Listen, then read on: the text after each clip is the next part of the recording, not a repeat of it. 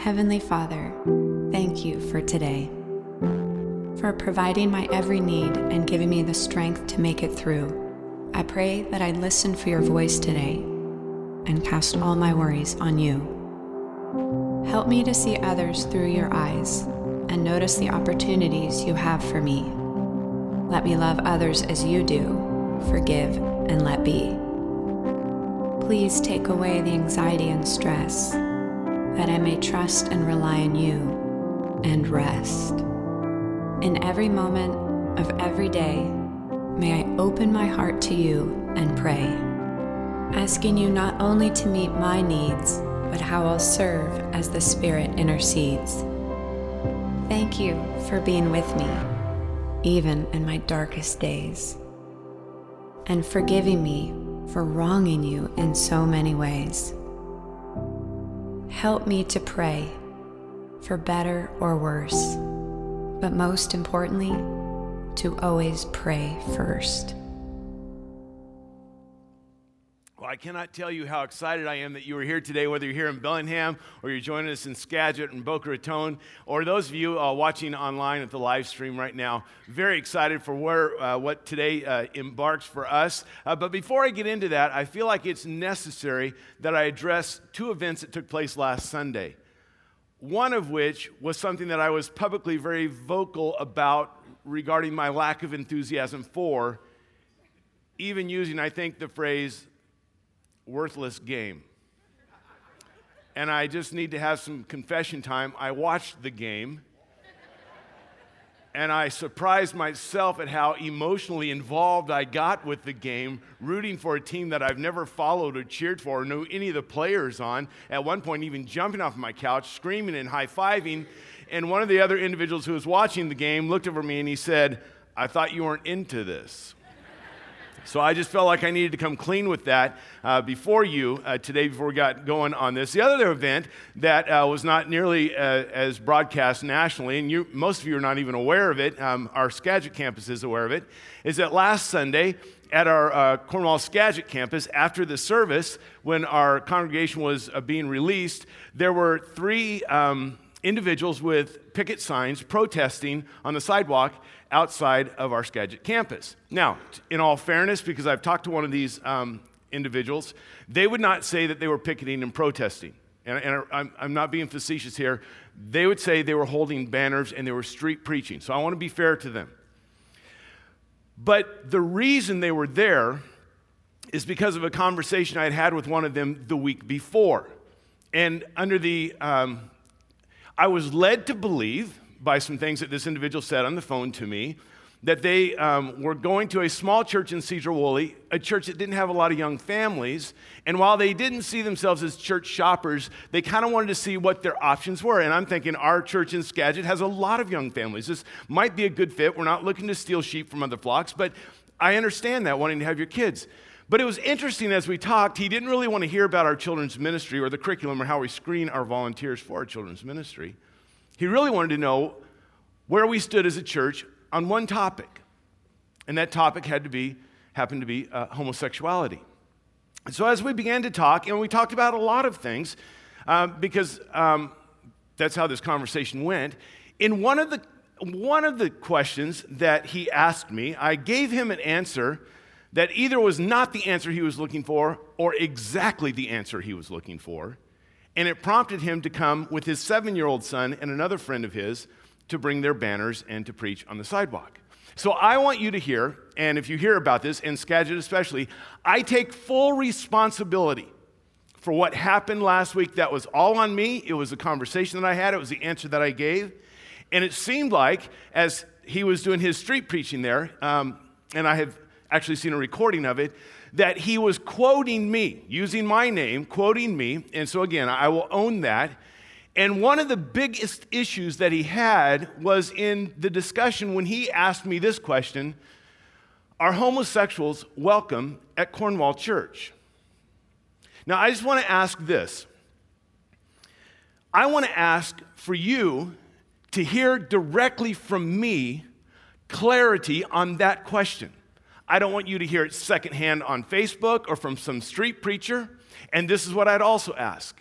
If you hear this on the web, on the podcast, or if you're watching this online, or if you get a CD of this, would you, if you so choose to quote me, would you please quote me in the entirety of what I'm about to say? I ask for your own integrity and for the sake of just decency that you don't cherry pick portions of this for your purposes. That's all I ask.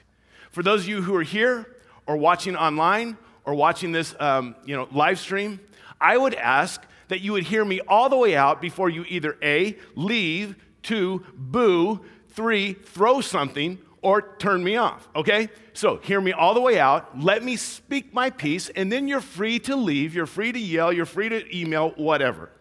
So here's the quote that I want to be quoted as. Ready? Begin quote. I am Bob Marvel, and by the grace of Jesus Christ, and only by the grace of Jesus Christ, I have been given the privilege to be the shepherd of the flock entrusted to my care called Cornwall Church. And this is a sacred responsibility that I take very, very seriously because one day I will answer to the chief shepherd. And with that said, I speak for myself and as best as I can for Cornwall Church to this question: are homosexuals welcome at Cornwall Church? Homosexuals are welcome at Cornwall Church, as are heterosexuals. And to quote the Bible, so are tax collectors and sinners. And while we're talking about tax collectors and sinners, so are Republicans and Democrats, people who come from a more of a traditional mindset, people who are more liberal in their mindset, people who are more conservative, people who are more progressive are welcome at Cornwall Church. Catholics are welcome at Cornwall Church. Protestants are welcome at Cornwall Church. Mormons are. Sikhs are welcome at Cornwall Church. People who are seeking, people who are agnostic, people who are doubters, people who are atheists are welcome at Cornwall Church. Alcoholics are welcome at Cornwall Church. Drug addicts are welcome at Cornwall Church. Felons, convicts, and cat lovers are welcome at Cornwall Church. And did I mention the P list? The P list, which includes but is not limited to prostitutes, politicians, preachers, and Patriot fans, are welcome at Cornwall Church.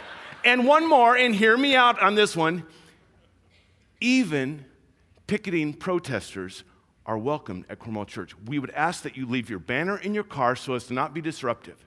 And the reason why is that we believe Jesus Christ loves every single individual, and that we believe that every single individual would be way better off with Jesus in their life.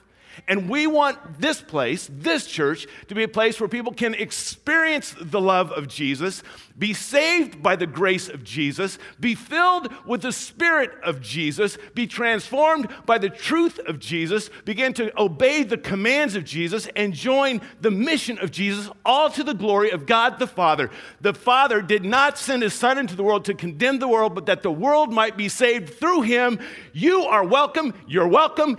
End of quote. Now,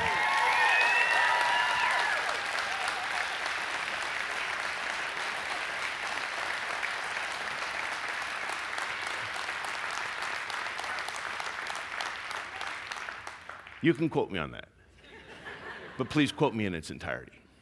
With that, I would ask, if you are physically able, would you stand with me this morning and would you bow your head? Jesus, we recognize that apart from your grace, there is not one of us who could be here today. And we stand with a physical posture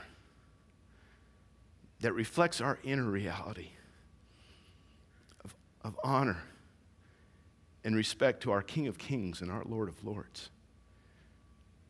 And we bow our heads not in shame, but in humility and gratitude for what you've done for us.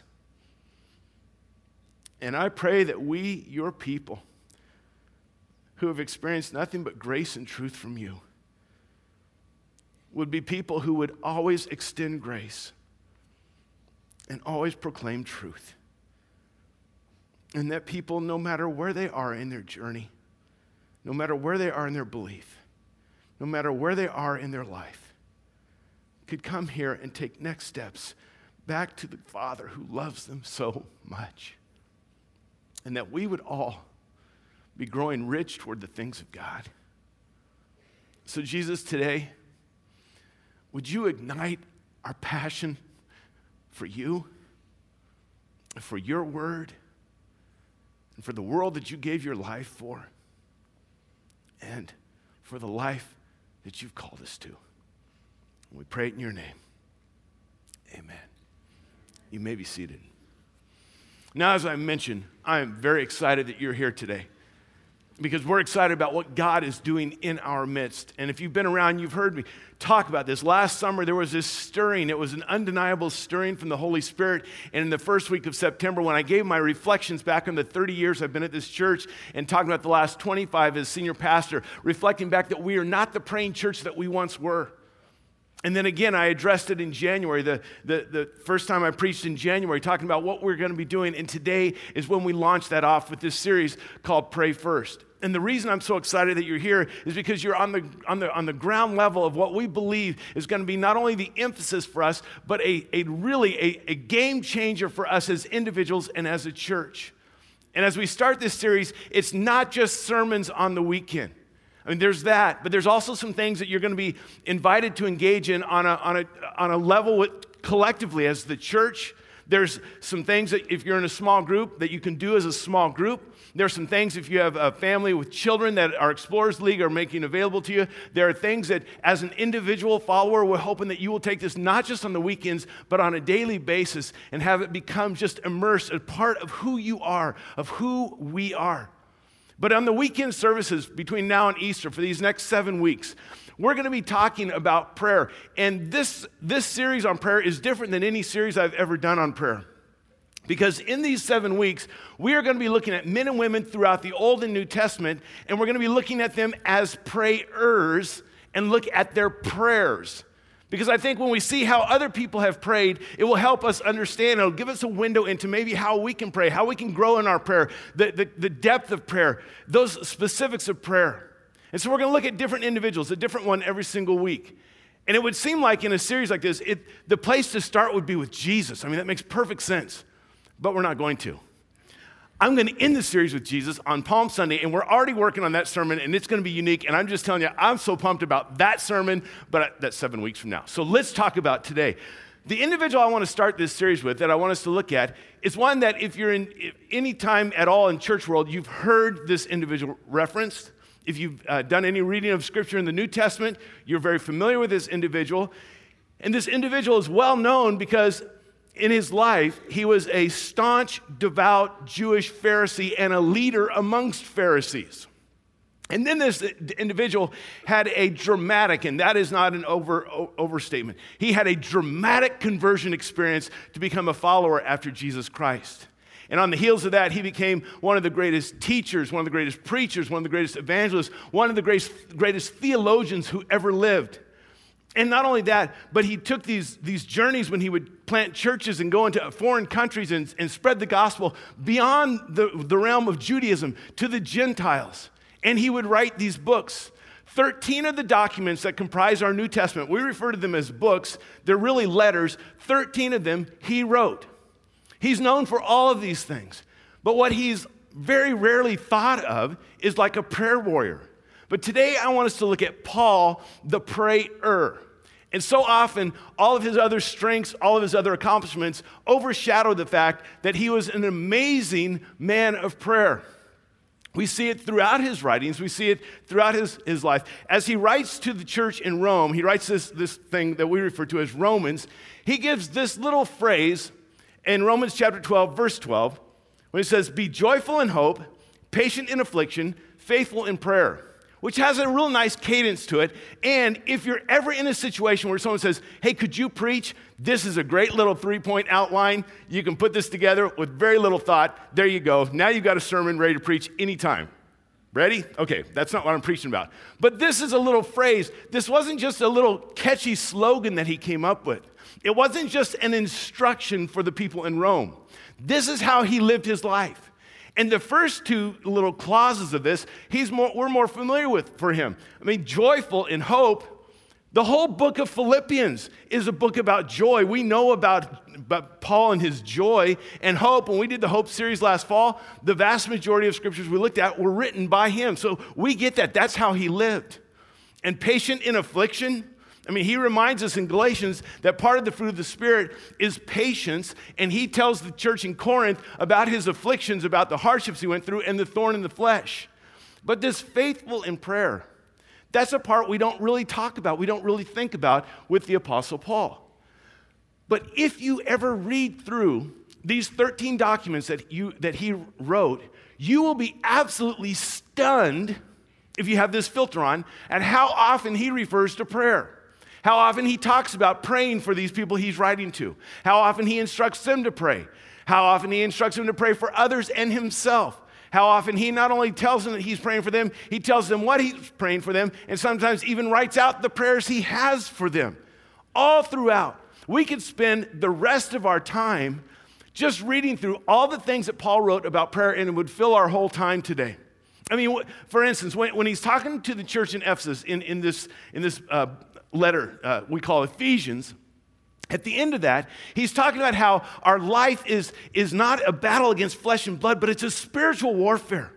And with that, he goes into the whole armor of God. And some of us were raised with this. You know, put on the breastplate of righteousness and the belt of truth and the feet shod with the readiness of the gospel and the shield of faith by which you can extinguish the fiery darts of the enemy. And then he gets to this crescendo at the end. He says, and put on the helmet of salvation and take up the sword of the Spirit, which is the word of God. You're fully armored up here with the armor of God. And at all of that, when he says, your battle is not against flesh and blood, put on this armor. At the end of it, he says these words, and pray in the Spirit on all occasions with all kinds of prayers and requests. With this in mind, be alert and always keep on praying for all the saints. You see this? He comes back to this just in this one thing.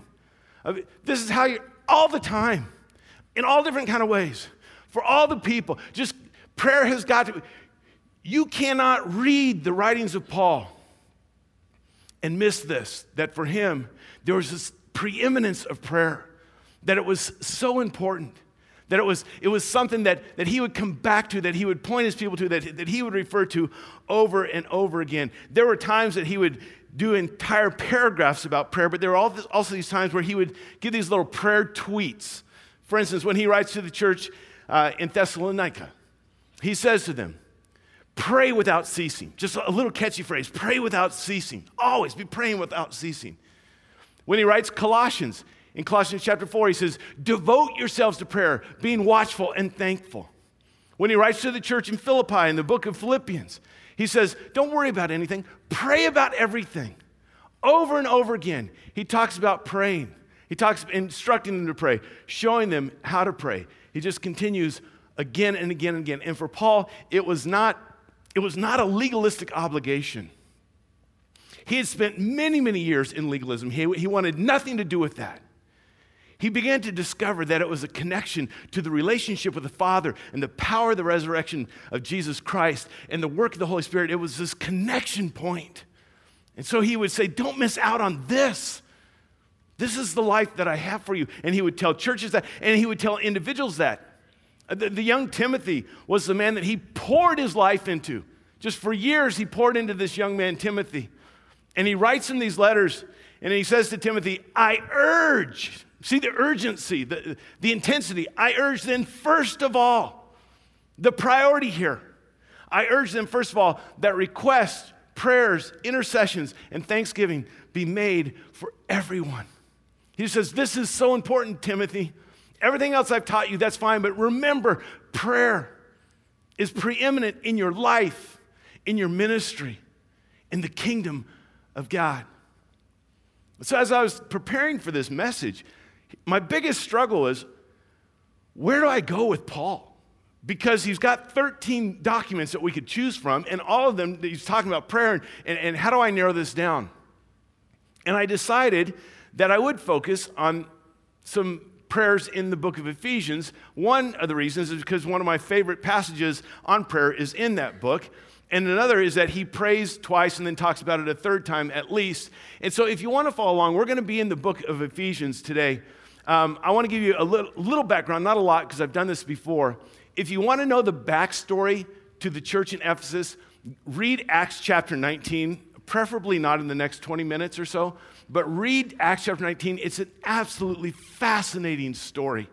And in terms of history, what happens in Acts 19 happened roughly about AD 54, which is when in Roman history, when Claudius, who was the emperor, who by the way had married his niece, his wife, his niece, killed him, poisoned him. Note to self, don't marry your niece. So Claudius is killed by his wife, and Nero, you've heard that name before, Nero becomes emperor, which becomes very interesting in the Roman Empire and for Christianity. Nero becomes emperor. That all happened in 54. At the same time that's all happening in Rome, Paul goes to Ephesus, and there he begins to bring the message of Jesus Christ. Ephesus, if you'll remember, is a center point for pagan worship, for idolatry. The temple to Artemis of Ephesus was there, and people from all the surrounding nations would come and worship Artemis. So there was this idolatry, paganism, the secular humanism, the hedonism that went along with her, this goddess of motherhood, and all of the things that went with that. Ephesus was really the epicenter of worship of Artemis. And he comes in with this message about Jesus Christ. And they hear it, and they're transformed, they're converted, they're changed. And he spends 2 years with them as he plants this church. And as is often the case with Paul, he then leaves and he travels around to other areas. And a few years later, he's arrested, and some of the Jewish folks in Jerusalem want to kill him. And he's kept as a captive at a place called Caesarea Maritima. It's right on the Mediterranean Sea, okay, by the water. Okay, he's there. And as they want to take him back to Jerusalem, he says, as a Roman citizen, I appeal to Caesar. He had that right. And Festus, who is the king of the area, says, listen, you want to go to talk to Caesar? We'll send you to Caesar. So they ship him off to Rome. That's an amazing trip. He gets to Rome and he's held. Not like in stocks and chains and handcuffs and a cell. He's detained, but he has some freedom. But for 2 years, he's detained in Rome. He can't leave, but he's stuck in Rome. While he's in Rome, this is about 61, AD 61, he writes this letter to the church in Ephesus. And in this letter, in maybe 2/3 of the way through chapter 1, there's this prayer that he prays. And at the end of chapter 3, there's this other prayer that he prays. John White, in his book, Daring to Draw Near, says, I think they're the same prayer. It's just that he got sidetracked in the middle, followed this squirrel, this theological squirrel down a rabbit hole, and then he comes back, which kind of gives me some hope because I've been known to do that a time or two in my life. So he does these prayers in chapter 1 and in chapter 3. Going into the beginning of the prayer in chapter 1, he talks about the incredible grace of God, that we've been chosen before the foundations of the world. We've been adopted into his family. We've been redeemed by the blood of Jesus, and we've been sealed with the Holy Spirit. Unbelievably good news. And then he starts off this way, for this reason. Remember that phrase. With all that he said, for this reason, ever since I heard about your faith in the Lord Jesus and your love for all the saints, I have not stopped giving thanks for you, remembering you in my prayers. I keep asking that the God of our Lord Jesus Christ, the glorious Father, and we'll get to that. But what you see here is that ever since he heard about this, he hasn't stopped giving thanks. He hasn't stopped remembering. He keeps asking. What we see with Paul here is this perseverance in prayer. No shame here, but a show of hands. Have any of you ever prayed for someone for many, many years and you just kind of get tired of praying for them? Because anyone? Okay, a few of us. I'm that way. And maybe it's a friend, maybe it's a child, maybe it's a spouse, maybe it's a neighbor, a coworker, and you just pray and it just doesn't seem like there's any change. Paul says, I've been praying for you for a long time. I get that. I understand that. And so we see in him this perseverance in prayer. Little side note, rabbit trail. In Luke 18, Jesus tells us a parable. Before the parable, it says, and Jesus told this parable to them so that they would always pray and never give up. So Jesus understands there's times when we get kind of weary in praying for someone over and over again. But Paul begins to pray for them. And one of the things I find is when I'm praying for someone or some situation over and over again, I kind of get in a rut. I kind of say the same thing over and over again. And this is why I think this prayer is maybe really helpful for some of us who've been praying for a loved one or a friend for a lot of years, and we just feel like we're just saying the same thing over and over again, because we can learn from Paul how he prayed for this church. And what we will find in this prayer is that when Paul prays for them, it goes beyond the just bless them, Lord. That's like the catch prayer for all things. Just bless them, Lord. And that's what we do. Don't know what to pray? Oh, just bless them, Lord. Which typically means, help them to have a good day and not die prematurely and be okay, relatively happy in life. Just bless them, Lord. You know how this works. Someone tells you about something they're going through, some difficulty, some surgery they're facing, some issue with a coworker, and you say to them, I'll be praying for you. And you walk away and you forget. Not because you're evil people, because you're human. And you forget. And then the next time you see them, you're like, oh, I told them I was going to be praying for them. Bless them, Lord. Hey, how'd it go? I've been praying for you. Now, you're laughing because you've done that. I'm laughing because I do it all the time. Bless them, Lord. Just bless them. I've been praying for you guys. Bless you. And that whole thing, just bless them. Now listen to me. I know, and Paul will say in Philippians, pray about everything. That there is no request too small or insignificant that we can't pray about. And there's no prayer request too large or too significant that we should pray about everything. But so often, our prayers for each other and even our prayer requests, while they're valid, stay right on the surface and are really, really not that deep. We pray, their sinuses would clear up. That's important, that's good. Pray for their mother-in-law, yeah, absolutely. Pray that they pass that test. Pray that they make that sale. Pray that they have a good day. Pray that they find a parking spot. Those are all valid prayers. But what we find with Paul is that his prayer for them is far deeper, and maybe we could learn a thing or two about this. So this is what he says. I keep asking, on and on, I keep asking that the God of our Lord Jesus Christ, more than just one who can provide a parking space, the God of our Lord Jesus Christ, the glorious Father, may give you the spirit of wisdom and revelation. That's more than just have a nice day. So I'm praying that God does something in you. Remember who he's praying for.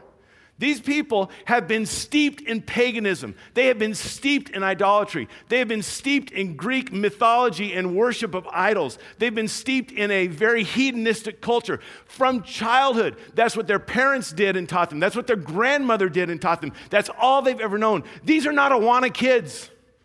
They didn't have a young life group. They weren't a part of Fellowship of Christian Gladiators. They didn't have Sunday school. They didn't have any of that. And so he's saying, you've got to have a 180-degree understanding of life, of spirituality, your belief system, your values, your morals. Everything has got to be completely polar opposite from everything you've ever known. And that's going to take a work of the Lord. So I pray that there would be this understanding, this spirit of revelation, that you would get it. That it would make sense to you. And as he prays for them along this line, you need to understand why he's praying that for them. Now, hold on to that thought. We're going to come back to it in a minute. When we began talking about this whole emphasis on prayer, having people praying and fasting, doing prayer vigils, having prayer blanket everything, and having everyone have a prayer life revitalized, our pastors were meeting talking about this, and Pastor Randy asked a question. He said, we talk about all this prayer, but to what end? I said, what do you mean? He said, what is the end game? What is the result? Why is it, yeah, granted, prayer is important. Why is it that we want a greater vitality of prayer in our people and in our church? Well, to what end? Why would we do that? Which was a great question. And Paul as he prays for the church in Ephesus, Paul answers that question for us. He says, I pray that you would have a spirit of understanding and revelation so that you may know him better. That's the why. And that's why we're doing this, so that we may know him better. Notice he doesn't say that they would know more about him. It's not just knowledge of, about. He says, I want you to know him. Not just know about him, I want you to know him. I don't want you to just be filled with answers so you make it to the state finals in the Bible quizzing contest. I don't want to just be so that you, in the sword drill, you know how to get to the book of Obadiah quickest. I don't want you to just know about God and spiritual things. I want you to know him, because Paul said in 1 Corinthians 13, knowledge puffs up. You get all filled with pride if you're all filled with knowledge. In fact, when he would say in, I think it's 1 Corinthians 2:2, he said, when I was in your midst, I resolved to know nothing amongst you except Christ and him crucified. He had all kinds of knowledge. He says, I don't want to flatter you with my wisdom and my knowledge. I want to point to Jesus Christ and him crucified. I want you to know him. And that's the why of this whole emphasis, is that we would know him better. Now, one of the things that we want to provide for you, even today, as you go out, is this Pray First booklet. And in this booklet, there's some stuff that, just kind of some tools for prayer. But every single day, there's a verse, a little meditation. And when Pastor Bill and Pastor Randy and Elaine were putting this together, this idea of to know him better kind of became the focal point, so that for the next 7 weeks, each week, there's going to be one attribute of God that this is going to focus on. And each day, there's a scripture there about that attribute and maybe some suggestions for prayer and a place even for you to journal. Journal things that maybe you're learning or things that you've questioned or how you're praying. And can I just say this again? Please, please, please, please. Don't let this become a source of legalism for you. You miss a day and you're like, oh, I'm afraid someone's going to pick it up and look and they're going to see blanks that aren't filled in or whatever. Just relax. Just pick it up and start again. Don't let it be legalism. We just want to know him better. So pick one of these up on your way out. There's enough for everyone to have one. It's not one of those one per family type deals, but that we would know him better. And then Paul goes on and he prays this. Next verse, please. I pray also that the eyes of your heart may be enlightened. Now this is kind of interesting because it sounds like poetic metaphor, which, granted, it is. But I think there's something far deeper than that. Because for Paul, he gets this on a personal level. I mentioned that he had a dramatic conversion experience. Read it for yourself in Acts chapter 9. He's on his way to Damascus, and he's struck by this light, blinding light. And with that, it's literally blinding light. He is blind now. And when Ananias goes to him, under God's instruction, something like scales fell from his eyes. So that now his not only physical sight is restored, he was blind, but now he sees. I can see clearly now. The scales are gone, he's saying. Not only can he see physically, but now he sees spiritually like he's never seen before. It radically transformed his life. He sees everything in a different light. He understands things differently. It's an amazing thing. He says, I know how that changed me, and I'm praying that you don't have to have, this physical blindness. I'm praying that the scales that are on your eyes of your heart would be enlightened, that they would open up and illuminate the truth about Jesus Christ and about who you are, that you would know. And not only that you, in order that you may know the hope to which he has called you. And I don't want to spend a lot of time on this because we spent the whole fall talking about hope. But you remember, biblical hope is not just wishful thinking. Biblical hope is that confident assurance in what God has said and who he is. And it's not just what we hope for, but who we hope in. And he says, and that's the life you are to live. It's the life that God has called you to. He's selected you for. He's adopted you into this life of hope, even in the difficulties and the frustrations and the hardships. And it would get very, very difficult for them with Nero as the emperor. But there is a hope, a living hope, as an anchor for the soul. And then he goes even further, and there's a little subtlety here. The riches of his glorious inheritance in the saints. Now, throughout the New Testament, our inheritance is talked about. The inheritance that will never perish, fade, or spoil. This inheritance that's kept for us in heaven. This inheritance that anything that this world or this life has to offer will pale in comparison to the inheritance that we have coming to us. The inheritance that cannot be taken from us. The inheritance that we will enjoy for all of eternity. That's not what this is talking about. This is talking about his inheritance. And I never caught this until I heard a sermon from Pastor Timothy Keller, and he was preaching on this passage. And he talked about it's the inheritance that God has that can never be taken, that will never perish, spoil, or fade, that God will rejoice and enjoy for all of eternity, that anything of this created world pales in comparison to the inheritance that God has.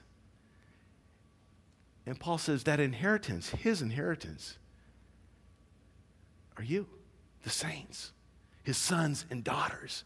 You remember, for the joy set before him, he endured the cross? It's us. He says, don't you understand? Don't you see the value that you have? And he's just praying for them. He's just praying that they would know God better. He's praying that the eyes of their heart would be open so they could see and understand things, have the spirit of wisdom and understanding and revelation.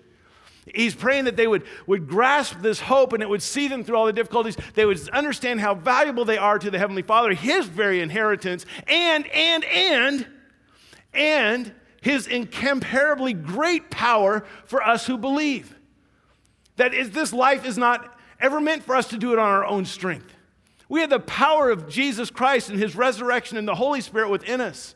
We have his power to see us through the difficulties, to stand firm when it seems like our world's falling apart. We have his power to help us grow and become victorious in areas of temptation. We have his power to stand up against a culture that goes a different way and to live his way. We have this power.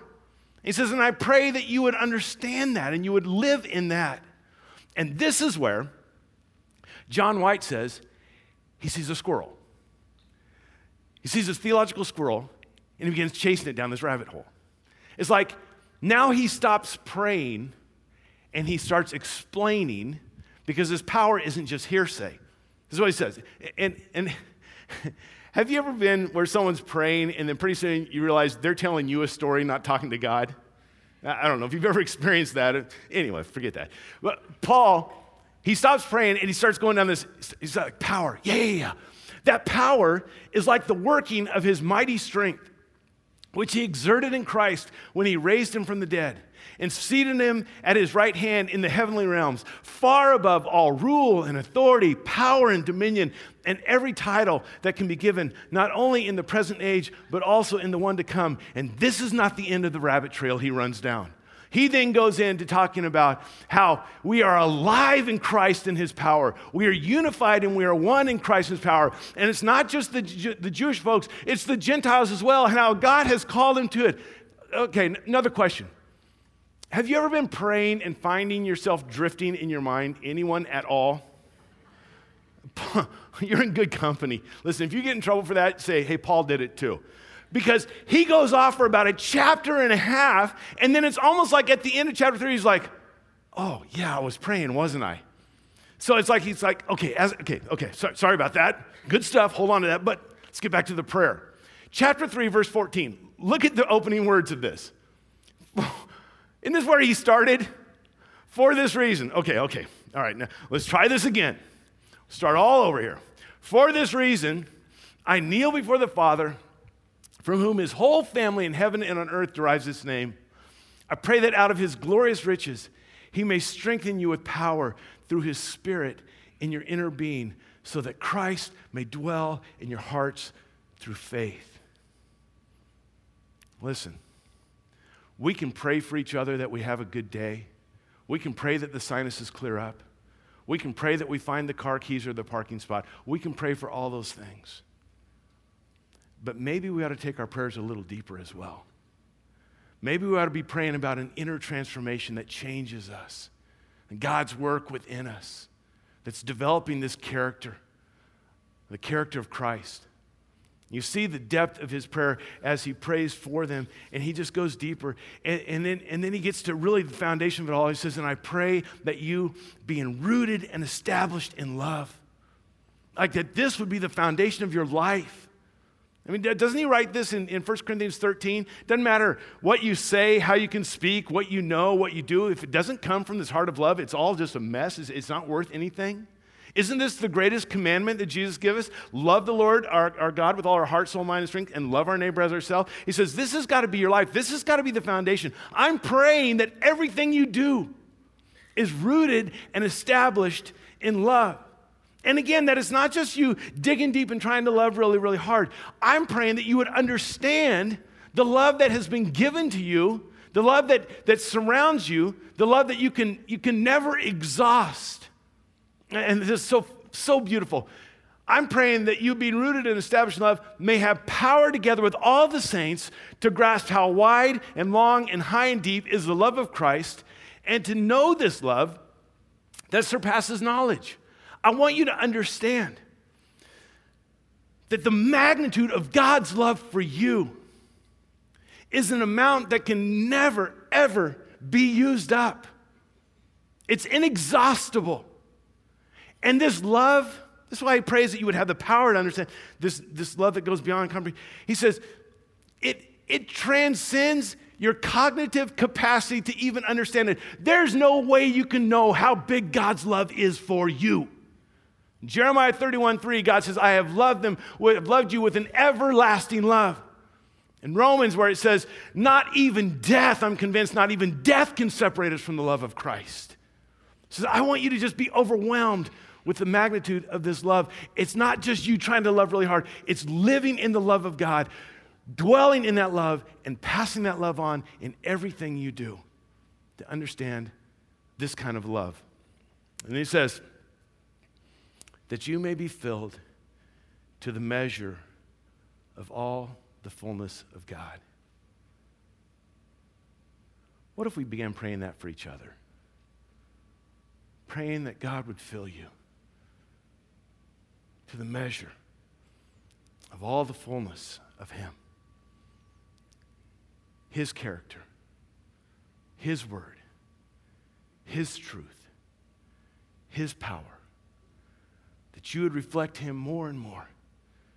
Be filled to the measure of all the fullness of God. You see, when he prays for them, it's not just the what, but the who. He prays not just what they might want or what they might need or what they might wish for or what they might hope for or what they might request or what they might ask. Those are all fine. But he prays about who God is and who they are in Christ and who God has designed them to be and who they're becoming and who they can be. He prays for something deeper than that. And at the end of it all, in this prayer, he says, now to him who is able to do, look at this, immeasurably more than all we ask or imagine, according to his power that is at work within us, to him be glory in the church and in Christ Jesus throughout all generations, forever and ever. Immeasurably more than all we can ask or imagine. And I know this talks about the ability of God, that he's able, that there's no request too big for him. I get that. But I think sometimes we read this and we think, this is like a really good Christmas morning. Like we get to open a lot of answers to prayer. Like, oh, there's more under the tree type of deal. But what if? What if the immeasurably more is stuff we never thought to ask? Maybe it's immeasurably more than all we ask or imagine, because our mind doesn't even go there. Because his ways are higher than our ways. And his thoughts are higher than our thoughts. And maybe God knows some things we don't know. And God says, you have no idea. I'm answering prayers you're not even praying, because I know that there is something deeper and more meaningful and more full and rich and significant for you than just clear sinuses and a good parking spot. Immeasurably more than all we ask or imagine. And as we embark on this, that really is our desire, that we would know him more, that we would be filled to the measure of all the fullness of God. and that he would do in our midst, in our lives, in our homes, in our marriages, immeasurably more than all we could ask or imagine. So there's some things. Every weekend, we're going to be looking at different prayer and prayers. And likewise, throughout this series, there's going to be some opportunities to be involved in praying for one another. We'll do a prayer vigil as we get closer to Easter. At both of our campuses in Skagit and here in Bellingham, out in the Commons, there's a prayer wall. Inside of the link today, you may have been wondering, I don't know if you get one of these. You say, what's that all about? Here's the whole concept of that, is that if you want, you can write out prayer requests, roll that up, put it in the prayer wall out here, and someone will pray for you. Here's another challenge for you. Some of you might want to go and just take some of those and pray for them. Now listen, I'll tell you what it's not about. It's not about like, oh, no, I don't want that one. No, someone else can pray for that. No. If you want to pray for one another, take a couple of those, and it's not for gossip. Don't put it on Facebook, hey, I heard that, just pray for them. We want to be praying for one another and praying that God would be at work in our lives. In our small groups, Pastor Bill is already given out the questions for our small groups for this week about, discussing these things in our small groups. Our Explorers League, children's ministry, has a supplementary page for this Pray First so that you can do these things as a family. You can pick that up today. This, as I talked about. On the website, there's a Pray First button. You click on that. It opens up a whole ton of resources. A lot of stuff there. And if you don't want to do this, you can even do that electronically with that button online as well. We just want this to be something that every one of us participates in so that we will know him better and so that we will become people who are being filled to the fullness of God. See, here's the truth. It doesn't matter if you're young or old. It doesn't matter your education or your income. It doesn't matter your gifts. Not everybody can preach. Not everybody can sing. Not everybody can lead. It doesn't matter any of those things. But when it comes to prayer, prayer is truly equal opportunity. Every single one of us can pursue this and can be radically, dramatically transformed in our lives as we continue to pray. We've decided as a kind of the anchor verse of this entire series would be Colossians 4:2. Devote yourselves to prayer, being watchful and thankful. And what I want to do today as we close our time together is I want to ask you to stand. And as we close, this Ephesians 1 and Ephesians 3 prayer that Paul prayed, and we've kind of dissected it. I want to go back now, and I want to read them together and pray them over us as a church. For this reason, ever since I heard about your faith in the Lord Jesus and your love for all the saints, I have not stopped giving thanks for you, remembering you in my prayers. I keep asking that the God of our Lord Jesus Christ, the glorious Father, may give you the spirit of wisdom and revelation so that you may know him better. I pray also that the eyes of your heart may be enlightened in order that you may know the hope to which he has called you, the riches of his glorious inheritance in the saints, and his incomparably great power for us who believe. For this reason, I kneel before the Father, from whom his whole family in heaven and on earth derives its name. I pray that out of his glorious riches he may strengthen you with power through his Spirit in your inner being, so that Christ may dwell in your hearts through faith. And I pray that you, being rooted and established in love, may have power together with all the saints to grasp how wide and long and high and deep is the love of Christ, and to know this love that surpasses knowledge, that you may be filled to the measure of all the fullness of God. Now to him who is able to do immeasurably more than all we ask or imagine, according to his power that's at work within us. To him be the glory in the church, in Christ Jesus, throughout all generations, forever and ever. Amen. Amen. Well, God bless you.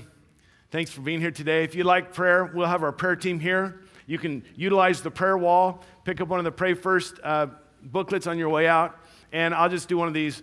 Bless them, Lord. Okay, there you go. You're out of here. I love you. We'll see you.